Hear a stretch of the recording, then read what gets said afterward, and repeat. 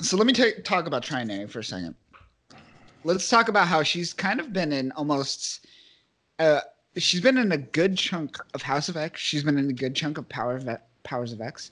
Correct. She's been in a good chunk of some of this Dawn of X, and she's just been a servant this whole time, and I find that kind of sad and hilarious at the same time that she's Yeah, just that's like like the the whole right. servant. Kind of, It- she's always a Like I'm support character for sure. Yeah, like it never really seems like I always forget where she even comes from. Like I'm like, has she just been there with Apocalypse, or what's her relevance to the greater story, or is she just background fodder? You know? She's like the production assistant of like all of Krakoa, so she's just Yeah, like like every getting movie ever, coffees for everyone is and like invested in her. Like she's literally the go-to like wannabe of like production assistants for Krakoa.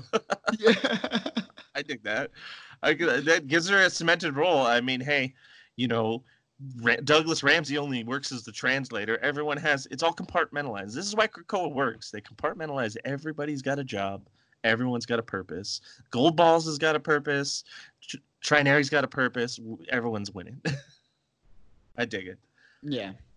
And so this is who Apocalypse is talking to. He's talking to Trinary, doing all the heavy work for the most part. And he's just spouting his like quotable nonsense that he usually does. He's just all like, for centuries we ran as though we were hunted, and now we are dancing. And he's confused about everyone like having fun at the moment. He's like, and now we party. Wait.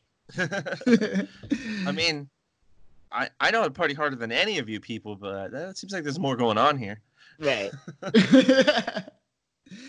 And so and he's like, he jumps right to business, and he's like, well, while they're gonna party, I'm gonna figure out what's going on here with this weird yes. Krakoan portal. And he's kind of inspecting this portal, and essentially he's talking about Otherworld. He's like, "Do you know Otherworld?" He's still talking to Trinary and talking about Camelot, and we are to assume that this is the other end of that portal. This is the other end of the portal that we saw with Morgan Le Fay, and we find out that Apocalypse is trying to access other worlds and Camelot. Yeah, he's trying to figure out what's going on because for some reason there has been a barrier placed on the portal from their end on Morgan's end, and he says that we will need a champion to breach it. But that's a very ominous because he's not Very really. We don't know who ominous. he's implying or who's going to be the champion. But they Yes. definitely can't get through to the other side until they remove this I guess you could say magical barrier. It's a magical bear. Some type of spell has been placed on this Kraken portal, it seems. And I like this. This is the beginning of like our first step into like Apocalypse really showing how much he's been around, how long he's been around, because he starts like starting to drop some knowledge about magic and like the things that are tied to it that are beyond even that of the average mutant to understand. And he's very old, and his intelligence and wisdom starts to come out here, and he starts to talk on things that most people didn't even know about. That, and he is quite aware of it. He hasn't just been sitting back and being like, mutant, mutant, mutant all day. He's been dabbling his hands in history and mythos and actually sometimes posing as the gods that are written in the very stories that the modern people read about. So Yes. his knowledge of magic is very, very prominent, and I like the writing here and how it's done. Like Howard is doing a great job. She's really showing that Apocalypse is not just one dimensional. And it's hard to even say that, even that if you just look at him as a badass strong mutant, he's got his powers and his demeanor and his dialect. That all makes him very well rounded and unique. But he is not even just that. There's more to Apocalypse. He's got so many layers. The dude's like an onion. And this is just a nice peel back where you get to experience this instead of tears as with the regular You onion. really do. And it's Yeah. great seeing this, like, them kind of like fleshing out this magical, like, portion of this kind of mythos, a part of this universe that you don't see too often, both in DC and Marvel. This is my rant. This is a Kyle rant. We need more magic, damn it.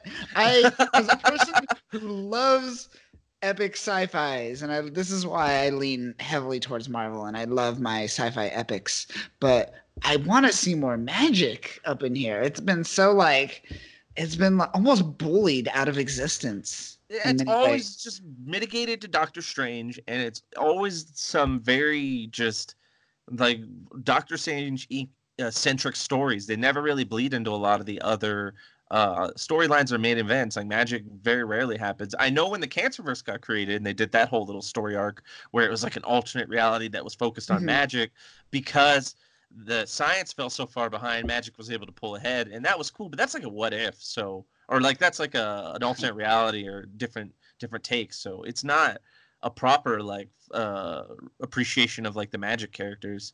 And I hate to harken back to what we were saying about DC earlier, but DC always handled their magic mythos with a lot more uh, fun. Like they flushed it out more. They always brought it more to the forefront instead of keeping it in the foreground in the back. Like it's one of those weird things where Marvel's never stuck that. They've never been able to pull that off where they have like you have Doctor Strange and Brother Voodoo and a few other people, but they always are just you always get one of them. It's never like here's like a big magic team up, and if it is, it's going to be in the issues of Doctor Strange. It's usually that's how it is. It's like, all right, you're reading Doctor Strange, so there'll be a bunch of magic characters and they'll all work together. It's like, no, there needs to be a magic team with its own single issue release. Like, call it the Magic Squad or something. But I want like all sorts of cool people on there from all the mythoses throughout time and space. Like, put Morgan Le Fay on there. That'd be dope. I don't care. Like, just mix Ooh. it all together. Flush out all the magic like mythologies behind each character and like things like chi and things like Asgardian magic and that kind of stuff, like Loki, like his magic and the Enchantress and all those characters. Like it's or is it the Enchanter? Enchantress is the one from DC. Yes. What is the one from Marvel that's like she wears green as well and she's like always working with Loki? You're I not can't talking about remember. uh uh uh Hera or not Hera? Hala? You talking about Hala? No, you're talking about his daughter, which Yeah, was what's his name? It Hell, was what's her name? Hell? It was Hela Yeah, from Hell. yeah, She's yeah. always the one like trying to manipulate people. Yeah, I forget her sometimes. Like I forget her name because she always plays like this weird role where she's either like the one who controls the Arts Guardian Hell, or she's like someone posing as like a human trying to manipulate people and play them. It's really weird, but like you can flesh out that character because there's a lot of magic behind that too. Like they use a lot of illusion magic, her and Loki. So you can really do a lot of cool series with magic if you really focused on it. But that's not something mainstay for Marvel right now. So we'll see. The future looks good though. I remember you were telling me something about, and you were talking about something that one thing you showed me where they're trying to put together like a bit of like a magic squad of their own. Oh Like yeah, yeah, yes. So yeah, Strange Academy, which I'm excited for. It's coming out March 2020. It's gonna be Marvel's Harry Potter. So yeah, it's that's gonna what be you're referring to. more That's lighthearted, that's but pretty good. I could dig yeah, that. I yeah, saw that and they had like Scarlet Witch there, and I was like, okay, I see that's interesting. Like that seems promising, but that's still 2020, so we'll see where it we'll goes. And see. We got time. We got yeah, time. and So it's still got Strange in the title. I like Strange Academy. That's kind of reminds me of like Umbrella Academy. Like it's just like a a play little on the bit, names and yeah. stuff. But I can dig that. It just we'll see where it goes. I hope it doesn't just end up being like a little like that's what all the Doctor Strange story focuses on now, and this is just how they write Doctor Strange. They just do a giant ensemble where they turn him into Charles Xavier. Could be, could be. He's He could take just on roll that around in his role. wheelchair. Or no, he's just floating around the whole time. He doesn't even use his legs. He's just cross He's legs like, around ooh, everywhere. He's like, I don't yeah. use my legs anymore. Why should I? The Why? Sorcerer's Supreme. Why I do don't I get need legs? to do shit. But yeah, it's interesting seeing them really touch on it. And we get our own little like magic crew when they transition and they get Yes. like little group of people. But do you understand like what they're going off of with the whole like the concept of like so below as above in the whole little like side blip Not in between this? really. So like Right? we do get some notes, right? And we Yeah. do get these notes, same like Hickman's notes that we've seen in House and Powers of X. We're Benjamin still Granner. getting these sprinkled throughout Dawn of X. And these notes are called From the Krakoan Grimoires, I guess. And the idea is that the occult paradigm is that as below, so above. I assume just think of it as like I guess almost like a formula or a formula for a spell, right? And then like the energetic surge that happened in this Krakoan gates essentially inverted that. So now it's so below as above.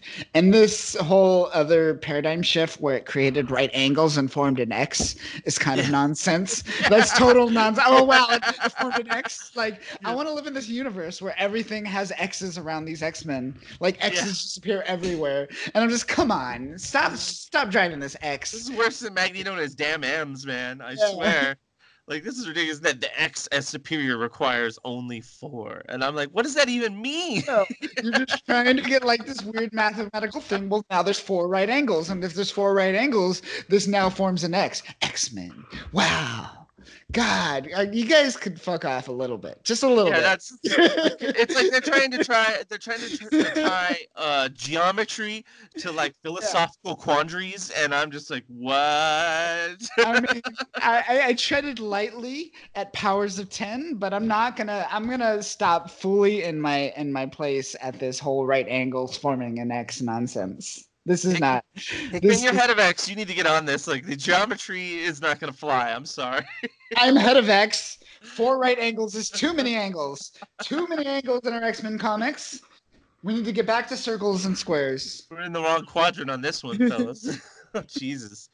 Oh my goodness. But yeah, this was an interesting little Hickman note. And this brings me to the thing I also wanted to tangent on that I told you I figured out. So when I went back and I checked out Hickman's like Secret Warriors that takes place even before Fantastic Four and that, he does all these little infographics and little notations. They're from Secret Warriors. That's where he started, and that's when he started. It was his idea to implement them. When he started writing Bendis, it was his suggestion. He told Bendis, he's like, let's put these in the books and at the end. And I was like, oh. He brought him back for House of X and Powers of X. That's like old school. That's like it was his first little like trading, like, I guess you say calling card. Like, it was his first thing where he was like, I want to be remembered for these weird little infographics and notations. Cause he did them with the, like he did some cryptography in a few issues that would end, like where they showed the maps. Like, remember how they showed Krakoa? They would do things where he's like, well, I'm trying to highlight where the secret Hydra bases are. And here they are on their secret little Hydra islands and how they're all pertaining. Everything the same, like House and Powers of X. Like, I was so surprised. Because I had never gotten around to Secret Warriors. I actually thought it took place, like, remember I was saying it, like, before Avengers? After, like, S.H.I.E.L.D. and all that? And that's why I never read it. So I was like, well, I still got to get through S.H.I.E.L.D. and then I can get caught up to Avengers and all that. But I'm like, oh, no, I can go back and read this. And this was the first thing I noticed, issue 1. I was just like, oh, man, I'm in, like, a Powers issue right now. Like, what's going on? I'm having a flashback. Like, I love this. So this is where that comes from. And I could respect him for, like, creating his own tools and then bringing them back into his writing style. Like, I like that this graph or this notation is like something from Hickman's writing style that he's made like mandatory for all the other writers to now implement it. He's like, I made I made everyone else deal with it. You guys have to deal with it. You deal with it. I did it. You deal with it. I made Bendis deal with it. Now you have to deal with it. You called me up, Bendis. You told help me write on this. You're getting my charts and graphs, motherfucker. I'm getting those charts and graphs. I would if we start seeing this spread out to like Thor and Avengers and every other like title out there, then we'll know Hickman's influence is strong as head of X. And this is why Bendis' writing was so good in that issue and in those series. And anytime he writes with Hickman, and anyone writes with Hickman, he brings organization to the game. He has charts and graphs. He has chronology and references that he has to tie together. It reminds me of a modern day Tolkien almost in many ways, because Tolkien was more about world building than more about story development. And like I see this in Hickman so much. I'm just all like, he wants to develop this world, and that's what I want out of comics. I know I love great character-driven storytelling like Bendis does. I do. You know where I like to see that? I like to see that on film and television. I do not want to see that in my comics. Comics to me is a test in telling the world's longest story almost. Yeah. And I want to see that play out. I really do. I really do. So as a comic book writer, I do want to see you. I want to see you forfeit your ego when it comes to writing and tell a story based off of preconceived notions of what this character is, what his backstory is, and what he has to do going forward, pretty much. And that is like, that's what I told you this, I think, a while back, but Bendis should have been a TV writer. He would have been the greatest television writer ever, honestly.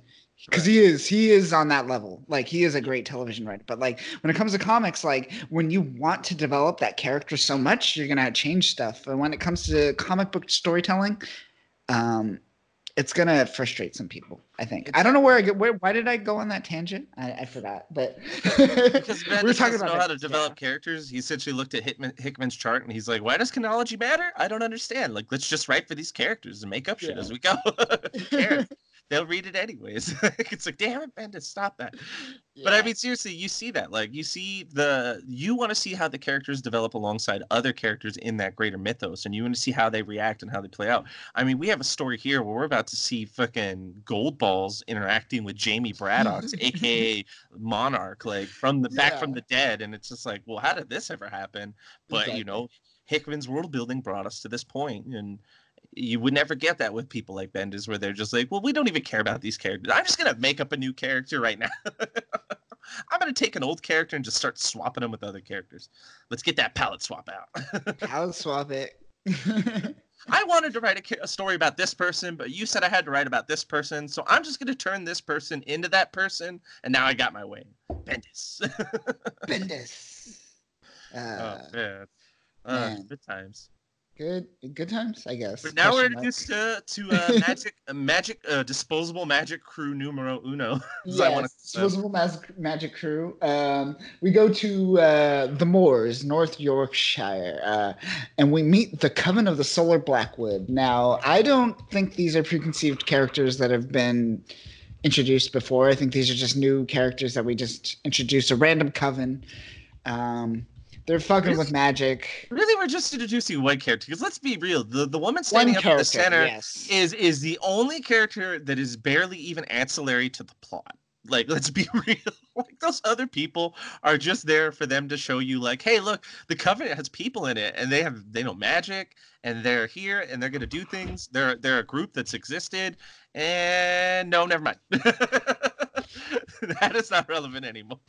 Right.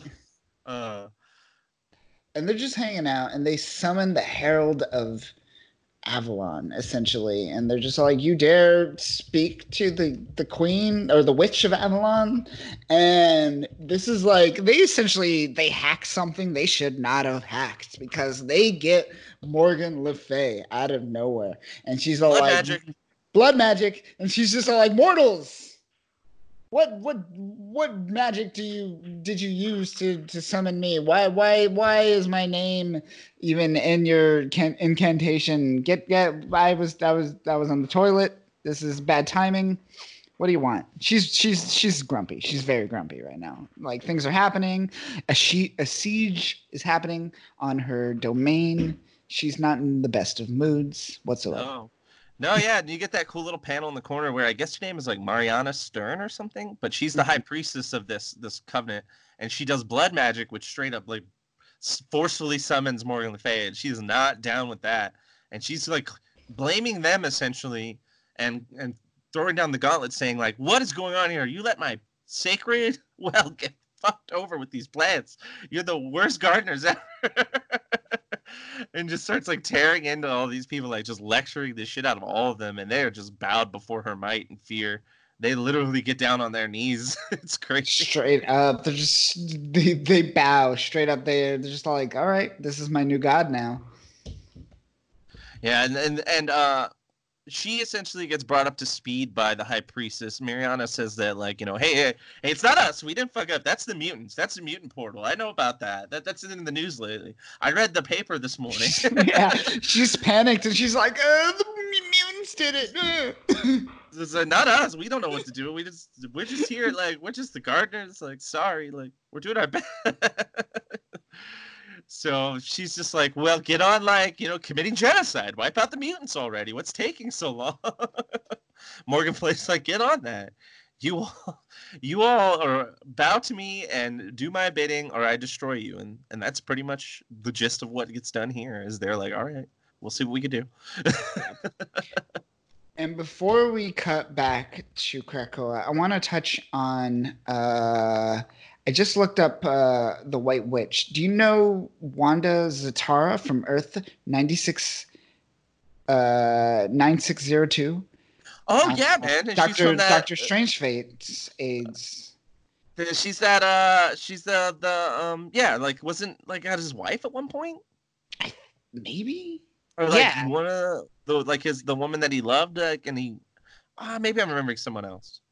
I just picture a woman with like white Yeah. hair. Doctor Strange Fate or Judgment of the League of the Avengers. So apparently, I think this is the White Witch that is being referenced, though. Okay. So I'm not sure of the correlation between her and Morgan Le Fay. To run through her powers, she has both powers of Scarlet Witch and Zatanna, chaos magic, hex bolts, teleportation, telekinesis, force fields, hex blast, flight, sorcery, dimensional travel. Wait, Wanda Zatara is that like an amalgamation of? No, that's two different people. So Zatanna Zatara of New Earth. Do you remember New Earth? Giovanni, John Zatara, and Cindella. Isn't that? I don't. Yeah, I don't. I keep thinking of That's Zatanna DC. from That's DC. DC. Yeah, That's from yeah. the So crossover. It's from that's the the amalgamation crossover. character. Yeah, that's Yeah. Wanda and Yeah. Zatanna. Zatanna. Yeah. Okay. Yeah, yeah. She's like the magician. She wears the top hat. Her father was like Zatanna or something like. They have similar Yeah. names. But can Yeah. they even reference that? I feel like you can't even reference that, like from a legal standpoint. That's why they referred to as the White Witch, where that's like ambiguous. It's like White Witch. You can't really get us on that. Haha. Yeah, I'm thinking maybe that would be weird. I mean, it would make sense because, like we were saying, they exist in a different timeline, and that's like you were saying, it was like the 9602 timeline, right? Yes. Earth. Yes, 9602. Yeah.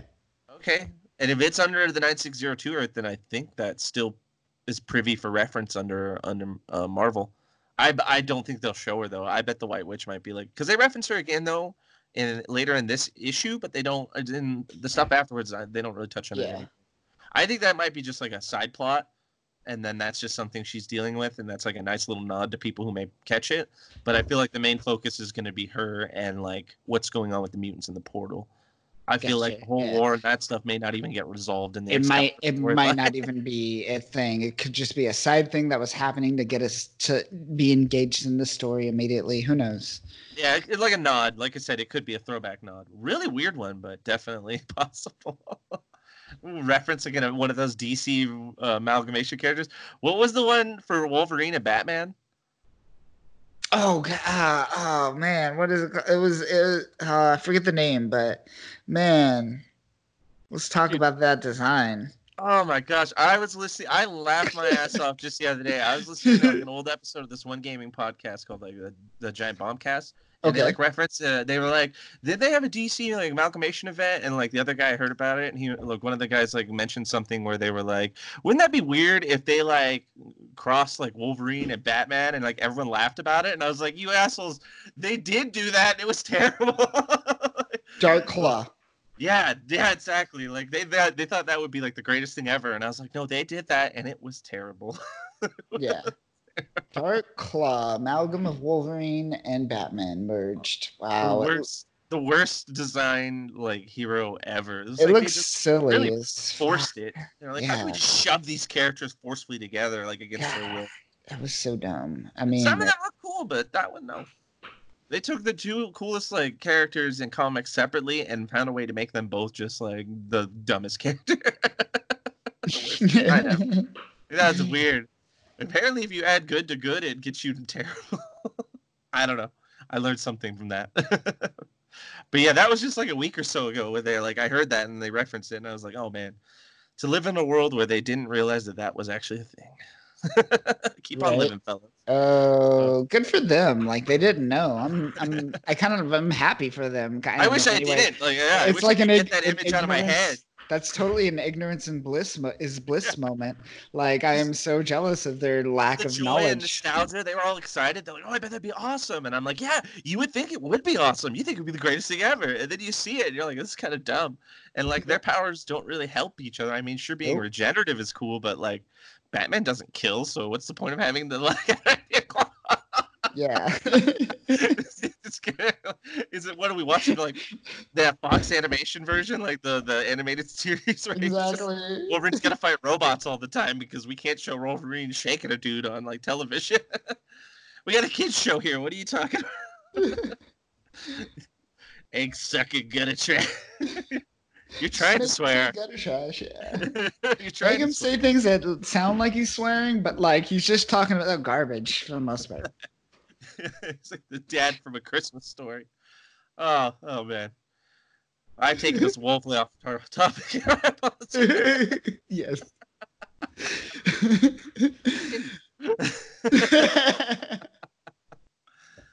uh, All right, so we're going back to Krakoa, and we're met with Betsy Braddock. That's just kind of like blissfully like enjoying this random party. We stumble onto Jubilee with a baby for a second, yeah. which okay. Oh my gosh. What is it? What is it? Shogo? Shogo, yeah. Shogo. Don't know who the dad is. Don't know why Jubilee has a baby. Nope. I thought Jubilee was a vampire last time I read comics. The last time oh man, that's a big gap. That is big. That's about like 8 years. Yeah, like yeah. Literally, one of the last comics I read, it was just like her hanging out with Blade, and they were like hunting vampires and stuff. I was just like, okay, this is weird, because like she got depowered in MD. So yeah, in MD. They're like, how do we revitalize Jubilee? And then they put her on like a Young Avengers team and gave her like gadgets and gear, and no one cared because it was Young Avengers, and no one was gonna care. And then they were like, well, all right, we'll age her up a little bit, make her teenage, and then we can't just give her mutant powers, but we can make her a vampire. And vampires are cool right now. I mean, Twilight's selling, so let's do it. Fuck it. And then that's all I remember to Jubilee is she's just a vampire that like hunts vampire with Blade, because she's like, oh, I'm a vampire, but I'm also an X-Man. I can't kill. And I'm like, well, how does that work for you? How does Xavier's dream of not killing work for you now, Jubilee? Right. So they have a moment, and then Betsy's tapped on the shoulder, and she's tapped by Fabio Goldballs himself, and she even says, "Yo, what's up, Fabio?" And we have another moment. Another Prince moment, where another character is just like, actually, it's Egg now. You know what reminds me of is the character from Big Trouble in Little China. His name was Egg. He always called him Egg. Like the guy who played across from Kurt Russell. The older guy, sidekick character. Oh yeah, yeah. The older one or the younger one? Oh, the older man. Yeah, the older gentleman. The one from like, what's the name? Mr. Miyagi. Yeah, no, that wasn't Pat Morita. Wait, was it? Yeah, it was Pat Morita, the one that did the magic with the other dude, where they did like a weird force magic fight at the end with each other. I'm pretty confident that's not Pat Morita. That was actually, I think he was older than Pat Morita actually at that current time when that movie came out. I believe you may be mistaken, but I don't know. But I do remember that like his name was Egg. That's what Kurt Russell always called him. He just said Egg. He said, "No, Egg, we got to do this. No, Egg, come over here. Egg, get down." I just calling him Egg all the time. I thought that was a really dumb name. And here comes Goldballs, and it's like, no, Goldballs is the dumber name, and Egg actually seems slightly better by comparison. Right. He normalized the name Egg for me, and I thought, okay, this is just not as ostentatious as Goldballs. Oh shit, you're right. It's Victor Wong. Yes, they do look very similar. It's very similar, but he's older, I believe. I think he's a little bit of older. Yeah, he's also in Tremors, which I also back in the day used to say that was Pat Morita. Okay. Yeah. So I get these two people confused apparently in my life. He was also in three. Played a lot of stuff though. Pat Morita was in a lot of. He was in like Happy Days. Yeah, he was in everything, and they casted him as everything. Like they were like, you can play a Chinese general, a Japanese general, Korean guy, everything. Like Pat Morita's just. He is Asian enough where we can put him everywhere, and that's probably why you remember Pat Morita, is that they put him in everything. So. Shit, Victor Wong was also the grandpa in what's it called? Three Ninjas? Oh yeah, he was the grandpa in Three Ninjas. Yeah, see, now that's a role that should have been to Pat Morita. So like, Yeah. let's get who do we get for the ninja? The Chinese guy. Oh, it was totally a rip on the original movies like done by Pat Morita and everything like that, Karate Oh, Kid. like So Karate Kid. like Three Yeah, Ninjas is just a weird it pastiche to the is. Karate Yeah. Kid. It Oh really it's a yeah. love letter to the 80s. It's the 90s Karate Kid movie is what Three Ninjas is. In a very 90s movie at that. That is like what a I would say if you had to pick like the top quintessential 90s movies, not to say they're good, not to say they're great. I'm just saying the movies that best represent the 90s. Sure. Fucking Three Ninjas is in that list That's a right good there. one. That's a Top good. five. That's a good one. Yeah. Yeah. It's super '90s. It does not hold up. There's no mistake in what time frame that movie was made. Yeah. Oh yeah. You For couldn't sure. be like, oh, this might be early 2000s. No, that is a smack dab in the middle of the 90s movie. uh, rest in peace, Pat Morita. Rest in peace. Ah, poor Pat Morita. All right. So she goes to the hatchery with Egg or Fabio or Goldball. I'm calling them Goldballs. I'm still Gold calling Balls, them Fabio, aka Gold Balls, aka Egg, aka fucking mutant superstar number one. Mutant Yeah, Fab Five number aka one of the five. Yeah. one. Yeah, God. This guy's business card is blowing up.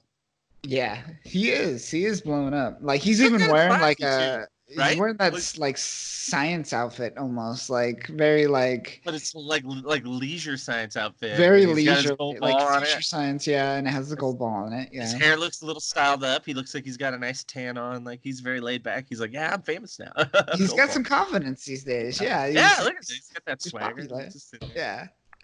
And so he escorts Betsy to the hatchery. And who are we met with at the hatchery, Danny?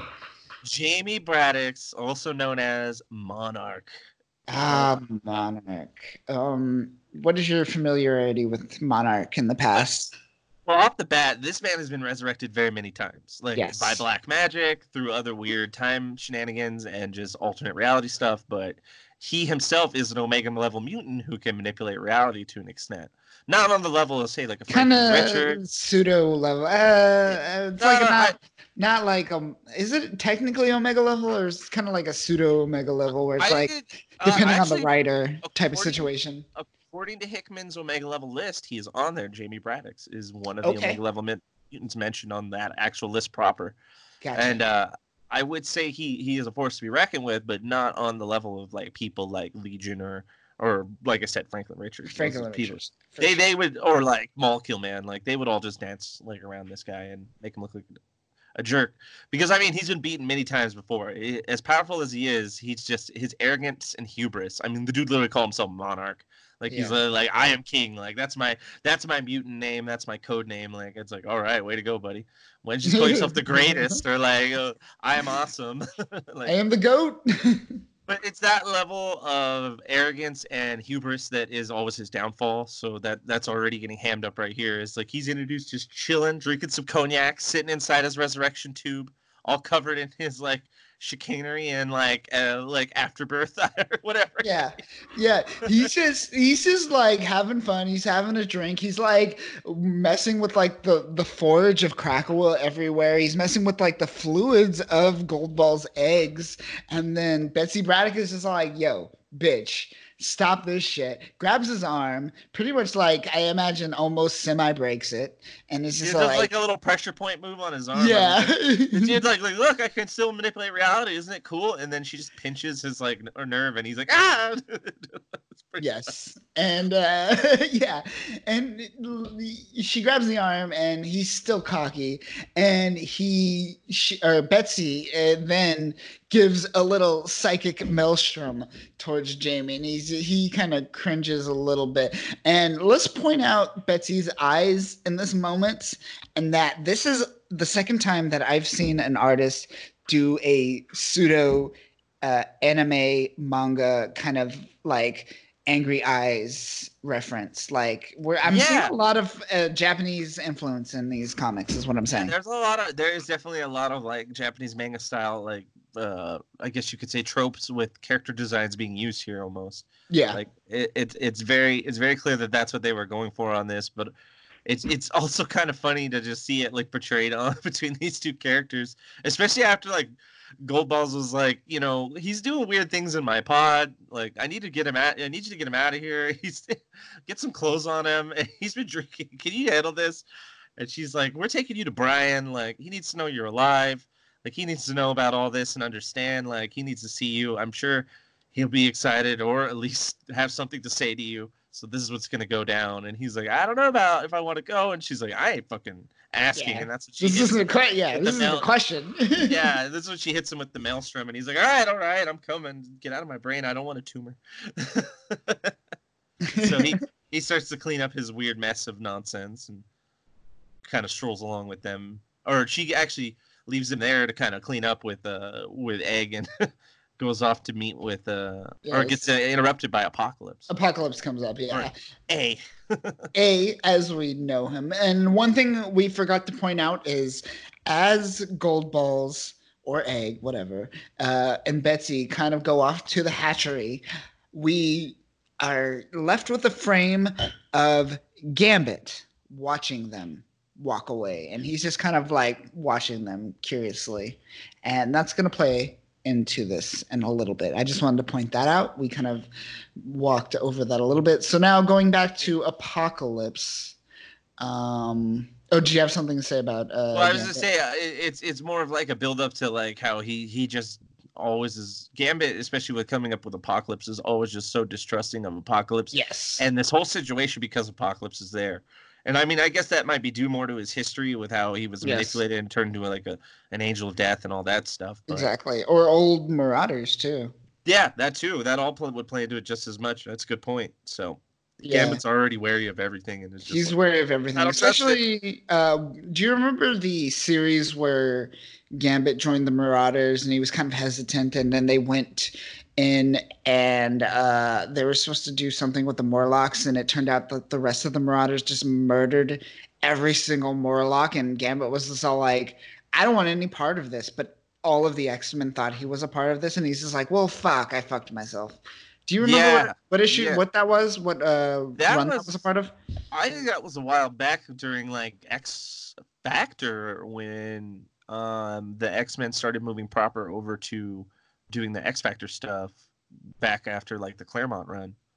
Gotcha. Yeah. I think that's what was during. Yeah, because it ended up turning into like they're just killing all the Morlocks, and Gambit was like, "Damn, I didn't sign up to just like murder people. Like I just had to do a job. Like I'm a thief. Like that's what I'm here for. Is like I'm doing a heist. Exactly. This is not how Ocean's 11 went down, man. Like there was no note. Bathed in the blood of children. What is wrong with you, Sabretooth? they like popped off. The Marauders were like, yeah, let's just kill the Morlocks. Because they're just fodder. I mean, the Morlocks are there because they're not badass enough to like, stand on their own like Magneto, nor are they like, representable enough to mesh into society. I mean, they're all like grotesque.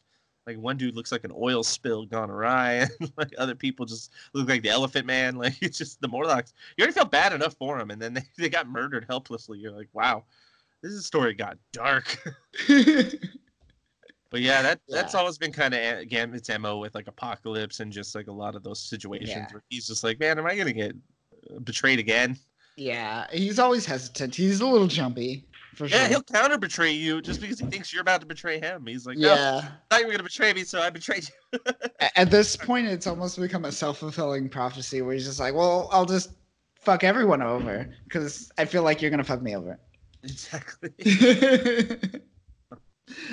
So we go back and we cut.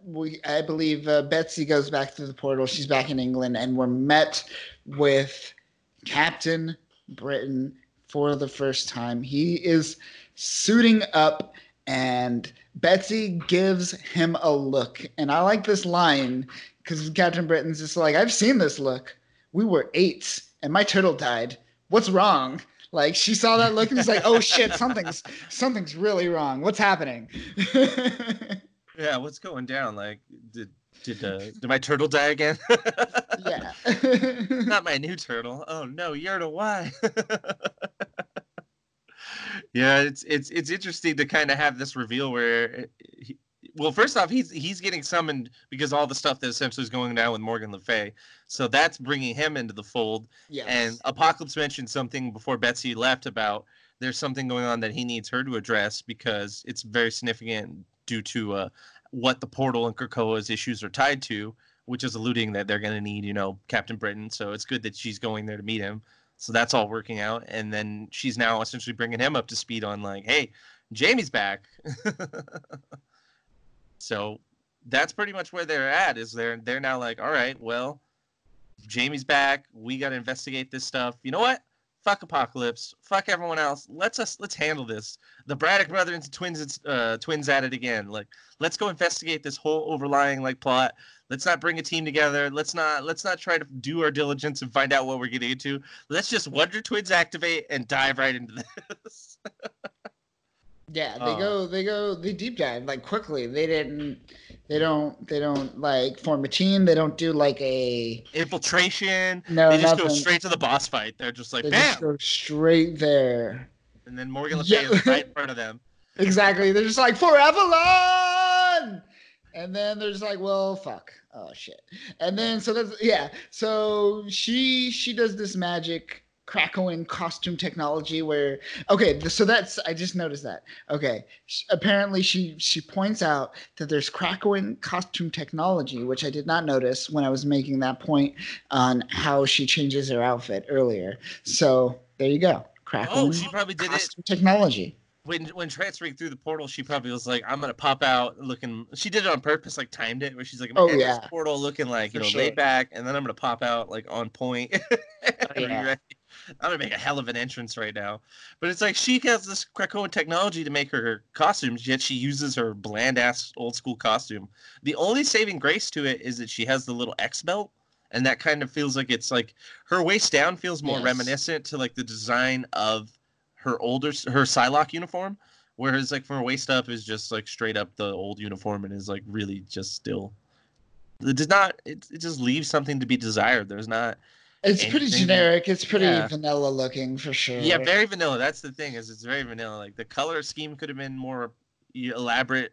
I would have gone like darker purples to go off with the darker black, but whatever.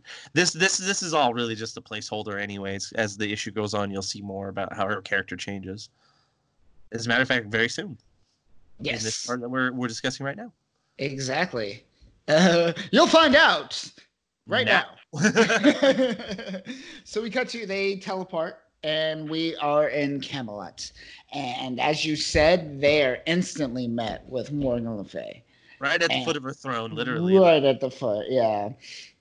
And essentially they infiltrate, and what's going on is there's a little bit of talking, but what we're going to see is some crazy stuff between them. Essentially, Morgan Le Fay kind of takes Captain Britain by the throat, and this is like, yo, bitch, I'm gonna teach you a lesson. And then, but before anything happens, we cut back to Rogue and what's his name? Gambit. Rogue and Gambit. Did you notice something real quick though? Sure. Let's go back. Well, that little bit of energy though that like comes off of her hand when she grabs him, like you see that little like black energy tendrils like by her finger, kind of like crawling out of his like face a little bit, neck. Yeah. So she's almost, I think at that moment, she's already seeding him for like to be the Black Knight, essentially, which we're going to talk about. Like, so at that moment, he's already fucked. Much. And it was quick. She literally went from her throne to like holding him by the throat in a matter of seconds. In a matter of seconds, yeah. So like there was no hesitation whatsoever on her end whatsoever. And even though we're not going to see this transformation in a couple more panels, we're gonna cut to a different scene. We see her taking action instantly. Yeah. And she doesn't fuck around, essentially. No. Yeah. She's a force to be reckoned with, which is really cool. They're writing her in a way where she doesn't feel like, oh, she could just be dealt with like ease. There has to be like some work done. And that's Yes. interesting. But then we cut to what has been dubbed Mr. and Mrs. X. Oh, God. Mr. and Mrs. X. Wait, who's dubbed this? Mr. That and was Mrs. what they called their wedding arc, where it was like, Oh, yeah, do you okay, remember yeah. that? That just like before, Yeah, yeah. I that see was during that time. It really did take Hickman to bring me back in X-Men because like I saw that kind of stuff and I was just like, I don't. First they were big about Kitty and like Rasputin getting married, and now they're like, You oh, mean look. Colossus? I'm like, dude, the wedding trope in or yeah, like Colossus Rasputin, like Kitty and Colossus Rasputin, they did Yeah. theirs, and then they were doing theirs, and it's like the wedding trope in comics is as bad as like the killing someone off trope. Like it's like been done to death. I'm like, no more wedding issues of comics. Thank you very much. I mean, I'm over it. Like it was good when it worked with Scott and Jean and the plot that played, but it's like Yeah. that shit has been done to death so much now that it's like I'm no more. Like if they get married, have them get hitched in Vegas or like go to a courthouse, and we'll have it as like a side note. We can do a one shot. There you go. They get wasted and get married, but it's like they always put it into like a big story arc where they're like, gotta get the wedding issue arc. Oh, God. Yeah. So a quick note, Colossus did show up in Marauders, right? During that whole Russian scene, right? No. No. He does show up. He does show up eventually, right? Has he shown up? I have not seen Colossus actually. Okay. So if he's not shown up, so essentially that whole wedding arc between Kitty and Colossus mirrored the whole Batman and Selena Kyle arc. And it was the same thing. Essentially, like she got cold feet and it didn't happen. It all played out the same, and then she started drinking and becoming a pirate afterwards. Drinking and becoming a pirate, and hanging out with Peter Quill, which is not a good idea. Never. But Colossus, I think, kind of went away and became a recluse in Russia for a little bit, and I don't think we've seen him since that moment. Nope, they haven't had his big return. Yeah, they're waiting for his Joss Whedon like style return moment that we're gonna get. We'll see. I'm hoping. So hopefully we'll see Colossus show up soon. But I just wanted to point that out for fans. That's a good point. I never really noticed. Like, I didn't even notice that he was gone either. So that's true. There's been so many people. I mean, damn, Goldballs has been getting more time than Colossus. Goldballs has been getting more time than Colossus. Who would have thought? Claremont be damned. Oh, jeez. But we're met with Gambit and Rogue, and Gambit is really, really, really stuck on that. What is it? The second law of mutants, which is make more mutants. He's like, Charles just told us we should make more mutants. What do you think about that, huh? Do you think that's cool? I think that's cool. Do you think that's cool? I think that's kind of cool. It's like, I don't have my dampeners on tonight. Sorry. I'll just... We can't. It's just like any guy, like Gambit's like, I'll risk it. I don't give a fuck. I literally will kill you. You explain that to my dick. Yes. But then we got Trinary doing her role where she shows up as like liaison for Apocalypse. Yep. Apocalypse summons thee. And Apocalypse summons thine to his throne. And he's like, damn it, Trinary, you're such an assistant and such a boner killer. Yeah.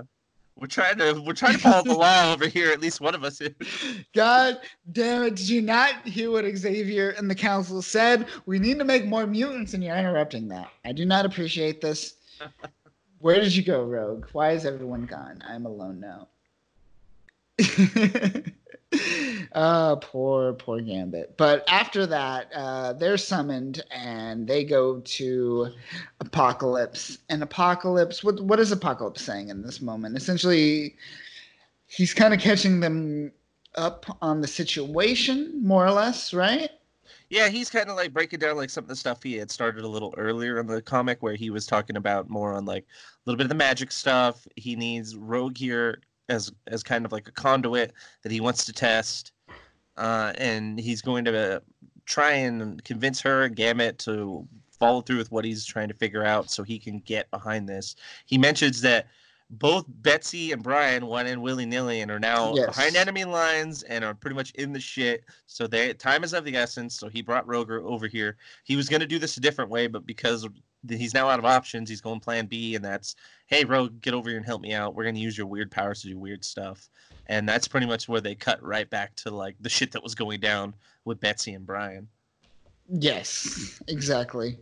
But before that happens, we see Rogue, and I just want to keep pointing this out because this is interesting. I don't think they've ever had a mechanism, or at least a story kind of MacGuffin, to describe their uniform transformation, but we see this in the bottom panel with the Rogue and Gambit, and they just transform, and it's this whatever this Krakoan like technology that allows them to Oh transform. yeah. It seems that they gave them just like this. Oh yeah, they're gonna be in a costume randomly. It gave them like, here's the technology, here it is, deal with it. We're gonna be in regular clothes, and then instantly we're gonna morph in time into our X-Men outfit. Maybe the outfits are pre-programmed into like a Krakoan network that's tied to like the cerebral regeneration system. Could So be, like how yeah. their personalities are backed up, maybe their clothing choices throughout the years are backed up. That's why Jean's set to like fucking 60s attire, because she's like, I'm on default mode. Yeah. And that's why Apocalypse looks bomb, because he hacked it and he was just like, I gave myself an upgrade. Yeah. Yeah, man. But that's crazy. But then we get that cool panel where it transitions to that, Yes. where the fight's going down, where they're like, and now cut back to them throwing down with Morgan Le Fay. Yes, and then we cut back to Morgan Le Fay and Brian Braddock and Betsy Braddock, and we're just going crazy. We're getting magic left and right. Morgan Le Fay is just like, I hexed thee, womb twin. She literally calls them womb twins, which I find funny. Yeah. Yeah, with the womb twins, and then also take note that she mentions the mutants as witch breed, which that I Ooh, may be yeah. I may be wrong, but I feel like the only time I've ever heard that is in what I feel is the greatest run of any Marvel issue ever or series, and that is Neil Gaiman's 1602. That is how they refer to the mutants in that series, because everything takes place in 1602. So they don't call them mutants. Not even the mutants like call themselves mutants. Like the nomenclature has the term witch breed instead of mutants. So I like that feels like that this is a nod to that, because she's from those olden times that she's playing off of that as well. And it's just, I always get excited when I hear the mutants referred to as witch breed. I'm like, oh, that's so old school. I like that. But yeah, she's already hacked like Brian. Brian was useless. He's very useless. Like, He's at least pretty Betsy's throwing useless. down. Yeah, and out of nowhere, and even Morgan Le Fay is just like, you can't protect me, you can't protect him, and then Brian's just all like, what's happening to me? She's taking me, and we see this shroud of dark energy kind of consume him, and Betsy kind of comes to his aid, but nothing really helps. She does nothing. She's pretty helpless. Yeah, not Of the much you whole can really do. situation. Her Yeah. powers are kind of limited in this sense, and it's weird that she manifests her power in like a more like traditional I guess you would say English sword and shield style, like an old knight would. Yeah. Like an old school knight. So like she channels her psychic energy into a shield, and then an actual like looks like a claymore or something like that. It's got like a hilt on it even. Yeah. Which the idea of like a psychic sword having a hilt is kind of funny, but whatever. A little bit. It's, I don't know what's weirder, that or like the stupid like energy the lightsabers in the new Star Wars movie. It's like I don't know. That's dumber. I'd say that's dumber. At least this is like kind of cool. But yeah, like it's funny because she normally just does it like on the end of her fist or like in her hands, or like she'll stretch it up. But it's weird that she's like constructing it into a more whole like sword. unique weapon. A very European sword to be. Yeah, yes, exactly. Very like old school European, like claymore hilted sword. But yeah, that didn't seem to do much, because then like Brian's consumed by that weird dark energy that kind of reminds me of like the symbiote. Oh yeah, a little bit. Mostly because it also makes him look more badass. Like his color scheme goes to like just black and white, so it's like a nice contrast. But then it grows armor on him, like that wasn't there, and that made him look really dope. It like saved his like design. I'm like, fuck, why would you look like that all the time? Right? Son of a bitch. But he's kind of still in control, but still not too much in control. Where he's got to kind of play it. He's kind of got the will, right? He's kind of like fighting it, but he's completely taken over, or almost to the point of being fully consumed. And as this is happening, what does he do? What he does is he gives Betsy Braddock the amulet. Now, can you? Where's my notes on this? Because I thought I had notes on this, but Can we talk about the amulet? Because I know this amulet is a certain type of power that gives you magical power, whereas like what's the name of the power Am- that like compared to like Doctor Strange who summons Sidorak, right? Or Sidorak or a bunch of other like old gods and stuff like this. yeah. Well, this was something that I believe was the Amulet of Right and the Sword of Might are the two items that are important to the Captain Britain mythos, and they were both Right. created by like Merlin and his daughter Roma and stuff like that. Right. And he has the Amulet of Right. I don't remember who has the Sword of Might, which is the Death Sword. The Amulet of Right represents life. The Sword of Might represents death. Death, I yeah. think the Sword of Might is like that's probably like Black Knight or something. I might be wrong.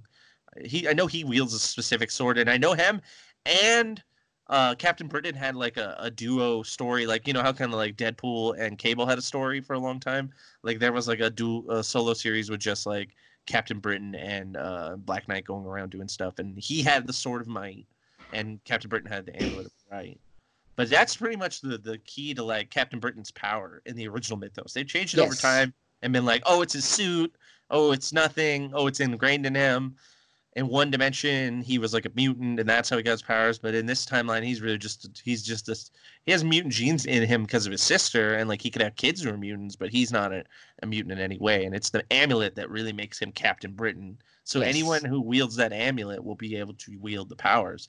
And in a weird way, with him, with his last bit of consciousness, he takes the amulet and literally thrusts it into Betsy's hands and says, "Just like get out of here! Like you have to leave." Yeah, like should have been to her face. Like yeah, because he has a little bit of control, but the aggression is taking over, so he's being very forceful with her. So he's like, kind of punching her at the same time. It's trying to give her name. He's like, you gotta accept it. I'm her champion. I am hers. And she's like, please. And it does this weird little like split panel at the bottom with like showing. Why did they? I don't understand why they split it like that. But they show this weird like image of like Apocalypse with a split down his face. He's like winking on one side, open on the other, and you got Jubilee on the left, and then Gambit on the right. But it's like, why did they do that? I don't know why they did that. I don't. That's a weird, and especially because like if you look at that panel breakup, like the majority of the panels are broken up in black lines, whereas that one is a white line with a black outline. Yeah. And right above it, there's that white line too, but that's only there. The rest of the panels don't have it. Only in that panel. It's weird. It could be just a weird design mistake, perhaps, or not a mistake, but just an intentional design. Yeah, to kind of focus that's like a different story happening, like a different area. So meanwhile, in a different location. And then now they cut to like Rogue doing her part as to why Apocalypse invited her here. He said like, well, now Rogue, do your stuff. Embrace the gateway. Yes. It looks like here goes nothing. Wax on, wax off. Wax straight up. And like, no, she doesn't even say here goes nothing. She says here goes, and as that's happening, cut back to the portal. The fight's still happening. Betsy Braddock has the amulet now, and as this is happening, she throws one of her swords into the portal, and we get a vroom, and the portal just Apocalypse was the one who like he telepathically traversed the multiverse and communicated with her. See, this is another note to how strong Apocalypse is. I may be wrong because Betsy is a psychic too who's really powerful, so maybe it's easier for psychics to communicate long distance, but Apocalypse has a level of telepathy that is worth note. And he's telling her while she's still in Avalon, like, you need to destroy that portal. It has to go. Like, from your end, destroy the barrier. Throw your psychic sword and crush the barrier. And this is happening in tandem while Rogue is grabbing the barrier. And she's doing this while trying to fend off Brian, who seems like he's like hitting her in the face over and over again with the amulet. Yeah. Take my amulet. My amulet. As he punches her in the face. Just for the love of God. I'm holding her back as best I can. If you don't bounce, I'm going to do worse. So she chucks the sword right at which is interesting because I'd never seen her throw her energy, like psychic constructs like that. Like to throw the sword and like harden it like that. It's kind of cool. Like the only person I've ever seen do that is like Kid Omega, like Quentin Cryer. Like, you know, he'll make like psychic shotguns and shit. Like that stuff. that made sense for like his like fighting style, but this is kind of a new one. Maybe like as she's adapted over the years and her powers have gotten stronger, she's like, well, now I can harden them into like psychic constructs. Like maybe she could be like Armor, like Armor who can create like a psychic energy around herself in the form of whatever she wants. Like, I bet Betsy could probably make like a psychic armor at some point, which maybe we'll see. That'd be cool. Yeah. But boom goes the dynamite and the portal.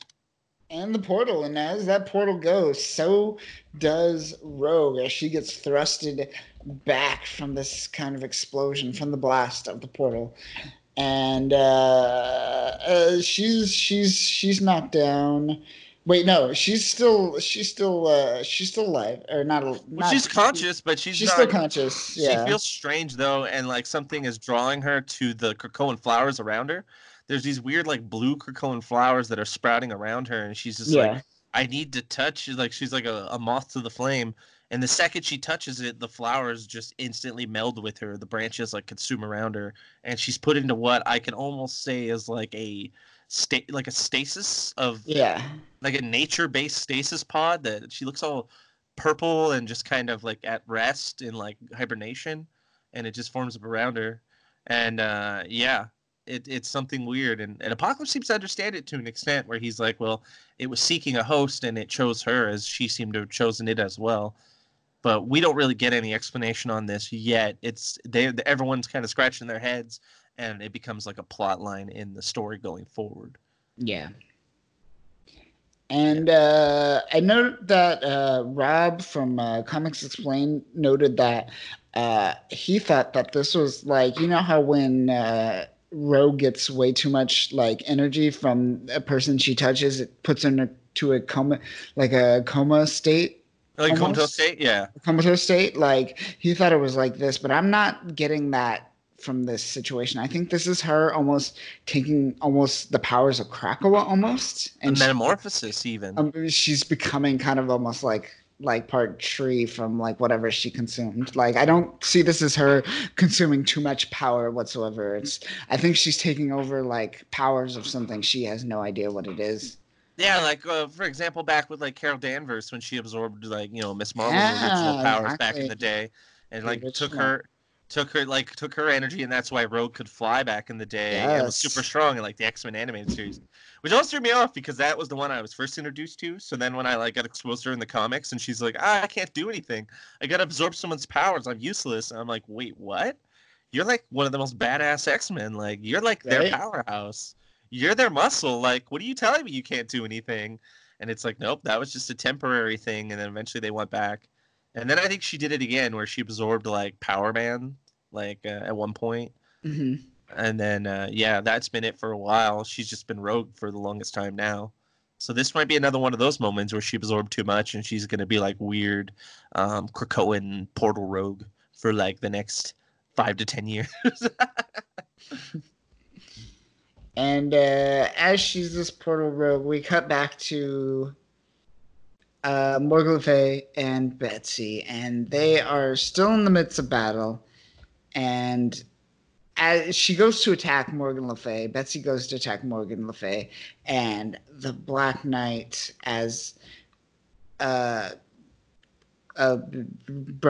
Braddock, kind of stops her in her tracks, throws her back, and she has the amulet in her arms after that throw. Like I assume she grabbed it during that throw. Yeah, and like, he's fully consumed now. At this point, the darkness is now shrouding his entire body, except for his eyes. Except for his eyes. They're the last thing, and that's the thing that seems to be the most humane part left of him. Is like she's got the amulet, and he's looking at her, saying like you can see it in his eyes, and he says, "Please, leave, take it, put it on, and get out of here."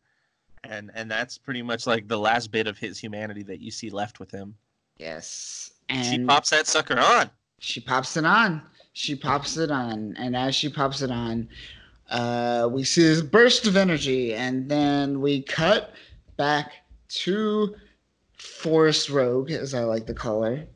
And Gambit's just all like, yo, Apocalypse, you did this to her. He gets a little frustrated. He gets a little hot-headed for a moment. Yeah, he's like, raises his fist. Apocalypse is like, what good would that do? We live on an island that regenerates us. You can kill me all you want. I don't care. Yes, like, He's do you like, not Gambit's, realize? Gambit's like, don't make fun of me, and he's like, don't test me, bitch. Jesus, I'm Apocalypse. He just fucking grabs his hand, Yeah. and then everyone's like, hold on. And everyone's like, Miss Braddock? And then Gambit's like, Betsy? Yes. And then Jubilee's like, no, Psylocke. And then Apocalypse was like, Yeah. wrong, bitches. It's just like a bird, a plane. It was like one of those Yeah. moments. Yeah. It's Captain Motherfucking Britain. Yeah. But not the Captain Britain you would expect. It's Exactly. Betsy rocking the Captain Britain gear. Betsy Braddock as Captain Britain. And With Betsy her Braddock. Yeah. psychic sword being sheathed.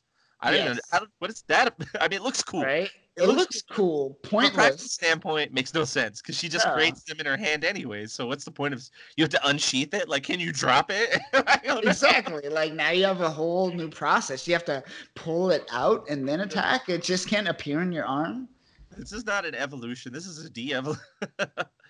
My biggest gripe though is she still like that sword thing is dumb, but the helmet, she still has the terribly She designed still helmet. has the weird helmet. Yes. She looks so much better without it on. The helmet, like it, as dumb as it looks on Brian, it works for his like body and his build and like his design. Like the helmet, he looks like a freaking like crash dummy or like a cannon. Like he just looks like something like that. So it's good that he has like the racer helmet on. But with her, it's like she looks way more awesome with just the rose in her hair and her hair down. Like her purple hair like complements that clothing really well. Oh yeah, yeah, it works. Like, it's a good contrast. So it's like wow. I dig it. I this is a great design. Like her being Captain Britain now looks really awesome. So that'd be interesting where it goes from there. But she's just like, I'm here now, and what the fuck happened to Rogue? And that's where we end with that part, and we go into the epilogue now.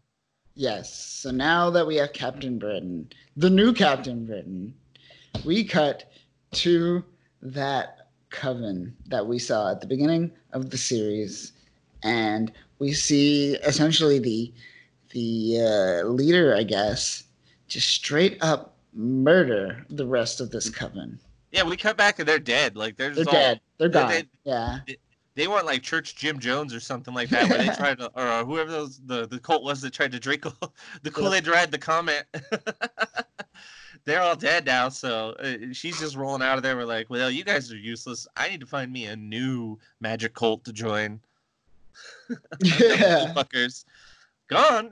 She loots the place and runs out, takes all the magic shenanigans she can find, and then books it out of there to meet with what is revealed to us as a Clan Macabre. A Clan Covenant Macabre, not Clan Macabre. Yeah, because that's actually different. Covenant Macabre, which is Covenant Macabre, is the big reveal at the end of this one. So, if we're led to believe that this is the Covenant Macabre, we're led to believe that these are worshippers of Apocalypse. And can we assume that this was all a ruse, that this was all instigated by Apocalypse himself? So when you hear Covenant Macabre, you think, okay, this is Apocalypse's doing, because Clan Akaba is his original clan that he founded back in 5,000 years ago. Yeah. So like 2000 BC or something. Yeah, like his old Egyptian clan. Like that was the clan that would worship him. Like the descendants of Akaba were like his offspring that he had seeded over the years. So there's always a tie to that name, and those were the people who would resurrect him in time of need and things like that. So you would assume, okay, if this is a covenant based on that, then this must mean that Apocalypse has kind of been pulling the strings, because he normally works in the shadows by using them to make his greater plots play out, especially when he's out of the picture. So they're usually working through his will. But the problem is that they're interpreting his will. Usually they're working as a force to represent what Apocalypse would want for that time. But the clan and the coven and all other aspects of Apocalypse can be wrong. They can misinterpret. Sure. So it's like, are we seeing something here that was a part of Apocalypse's plan, or are we seeing something here that has a greater, different purpose that may be more nefarious to its own needs and has nothing to do with Apocalypse? Like this could be building up a red herring, or this could be the greatest story twist ever, where Apocalypse was back to his old ways and was setting up everyone all along and just trying to take down Morgan Le Fay using the X-Men or something, you know? But Could still, be. that could be Apocalypse. That's nothing out there. That's what I was feeling. If But, you are jumping a little bit ahead without teasing too much, we also know of a certain, I guess, horseman that is around that may be playing a part with what Akaba's doing. Maybe not. Maybe so, Yes. because that was like, remember, we hear a story of 2,000 years ago that something happened between two islands and they were separated, and this could be the same time around when Akaba was created. So Yeah, like this could be, or at least the Covenant might be tied from that timeline. Like the Covenant might even be older than the clan, like his little weird clan. Well, no, because he formed that straight off of like when he was like a mutant proper, before he was just even Apocalypse. He was just that yeah, and Sab and Nerve rolling around the dirts, like fighting battles with with like his raiders and stuff. yeah. So yeah, but yeah, we're definitely gonna find out more about this and what it's tied to, and there's gonna be some twists coming up. Yes, indeed. But after that, we are left with a kind of the invocation of the gods from the book of the High Shadows Covenant Kaba, and what we get from this is essentially kind of cryptic. I don't know if it is. It, What it do you? feels like okay, so it feels like it's laying the groundwork. This is so cryptic because if you don't get a chance to read Excalibur 2, Yeah. you really can't put the building blocks here. It almost feels like it would be like misplaced like phrases or something, just like try to mislead you. But once Yeah. you read Excalibur 2, you're like, oh, okay, I Yes. kind of feel like it's setting up, because when you see things like we focus on here, where it sees themselves as superior, and you know, they reference things about them being powerless and stuff like that. They're referencing the fact that the Covenant is tied to that idea of superiority and power that Apocalypse was laid out. But this Mm-hmm. is being interpreted here in their own mantras, or in their own, I guess you could say, poems or fables or philosophical mantras. Yeah. Mm-hmm. And yeah, very cryptic, but we do learn more in issue 2. But I think we will leave you at that. And that ends Excalibur issue number 1. Now, what did you think of that? Because I found this pretty fascinating for being a relatively non Excalibur fan back in the day. I would say I was just more of a casual, I guess. I felt that had the best part. That was the best part going for it, is the fact that it was an Excalibur comic. So I already came into the issue with my expectations lowered. So right away, I was already getting surprised left and right with little things. There was some Yeah. stuff like I said, we had our gripes about little like details here and there, but overall, it was still pretty good issue, and a lot of cool stuff happened. I enjoyed a lot of the flavor text of Apocalypse and his boasting, but I also like the inside joke of everyone constantly being like, "No, this is my name now. No, Yeah. you did it again. This is no. Just call me. Please just call me." It's like I'm gonna call you Apocalypse. I'm sorry. Yeah, it's gonna happen. Sorry, Apocalypse. No It's matter what Powers you of X. You're Apocalypse. Suck it, Hickman. Suck it. I love you, but you can't change me.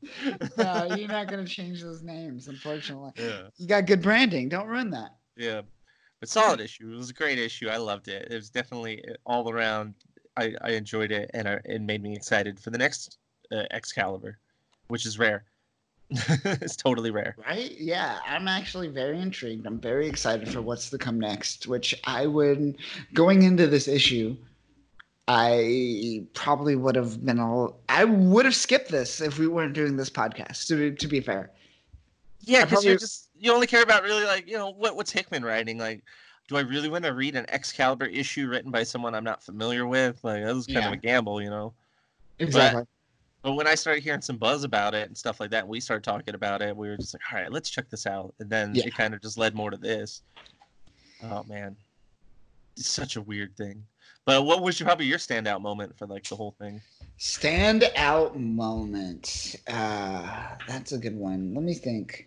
I really dug seeing Betsy Braddock in that uniform. That was cool. I don't know if that's a standout moment, but that Visually, you could say. You could say there's, Visually, probably maybe one a of the visual standout. standout moment. It was just like, bam, this is it. This is like it's a great introduction. First issue. Betsy Braddock. Look at me. I'm Captain Britain now.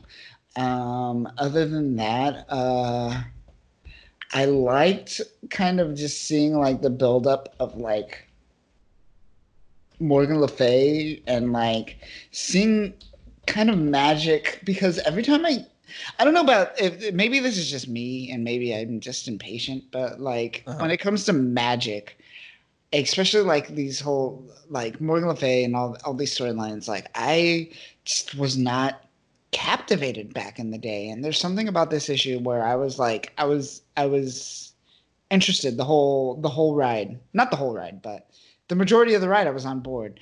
What is it about magic in Marvel that I don't know. For me, it turns me off a little bit. It's like it's that untamed horse, they haven't found a way to make it really work. It's alluring, but it's not quite pulling us in. And it's rough because they're dealing with a lot of magic stuff too. And the most important character that I feel would be appropriate for this would be Magic. Right. The New Mutant. But as we'll read in their next issue, New Mutants, she's currently not able to help. She's going to be a little bit disposed A in little bit. space. Unfortunately. New Mutants in space. In space. But yes, that is where we are going next episode. We will be hitting New Mutants, followed by Excalibur. And you should expect this, I guess, kind of rollout of issues where we go from X-Men to Excalibur. Actually, no, that's not true. The order kind of changes every week, so ignore what I just said. Exiles. I just remembered that issue or that series I was trying to think of. Exiles. That's the one. Exiles. They Okay. spun off from Age of Apocalypse, and they were supposed to be this group of like exiled alternate dimension people that were put together from different dimensions on a team, and their job was to go around and like fix the issues with different dimensions. That's what it was. Just came back to me. Gotcha. Okay. We can end on a high note, I remember. Yes. Guys, go read that. Please Yeah, go go read that. Exiles. Exiles Go read ridiculous. Exiles. Yes. Do you want to see like 3 Hyperions fight each other? Go read Exiles. Blink is a main character. Go read Exiles. Yeah, okay. This is like right when you said Hyperion, 3 Hyperions, I was like, oh, okay. Like images came to mind. I'm like, all right, I do remember this. I do. Okay. All right, yes. Go read this, please, folks. But it's crazier than the what ifs. it yeah, it's pretty intense. But that will do it for Excalibur for this week. Meet us next episode where we will talk about New Mutants. Now, people, if you made it this far in the podcast, I want you to do us a favor for all humans and all mutantdom. I want you to go to iTunes. I want you to give us a like. I want you to give us a subscribe. Give us some love. Give us all those stars that seem to matter, apparently, or else I wouldn't be talking about them. If you are listening on Anchor, you have the ability to leave us a voice message. So if you have a X-Men related question, please leave us a voice message and we will try to give you the most ridiculous, hilarious answer that we could provide while also educating you on X-Men lore. So Anchor users, Possibly wrong. Possibly right. oh yeah, I wouldn't doubt if it's wrong. We'll entertain the fuck out of you, but it could possibly be completely unfactual whatsoever. Because they bring these tropes up all the time throughout X-Men, so sometimes it's hard to remember, like, did Grant Morrison do this, or did Chris Claremont do this? Or who invented this character? Oh exactly. Yeah, they did. But yes, we'll try our best to answer your questions, but please, if you do have some, leave them. And again, give us a like on whatever podcast app you are using. But that will do it for this week, folks. I am Kyle. Who are you? Who are you, Danny? I am Danny. But you just are like as one full word, like I am Legend, but it's I am. Yes, Danny. I am Danny. Yes, he is Danny. Remember, the AI is going to kill us all, but until then, Catch us next week on Podcast of X. Catch you next week, folks. Peace.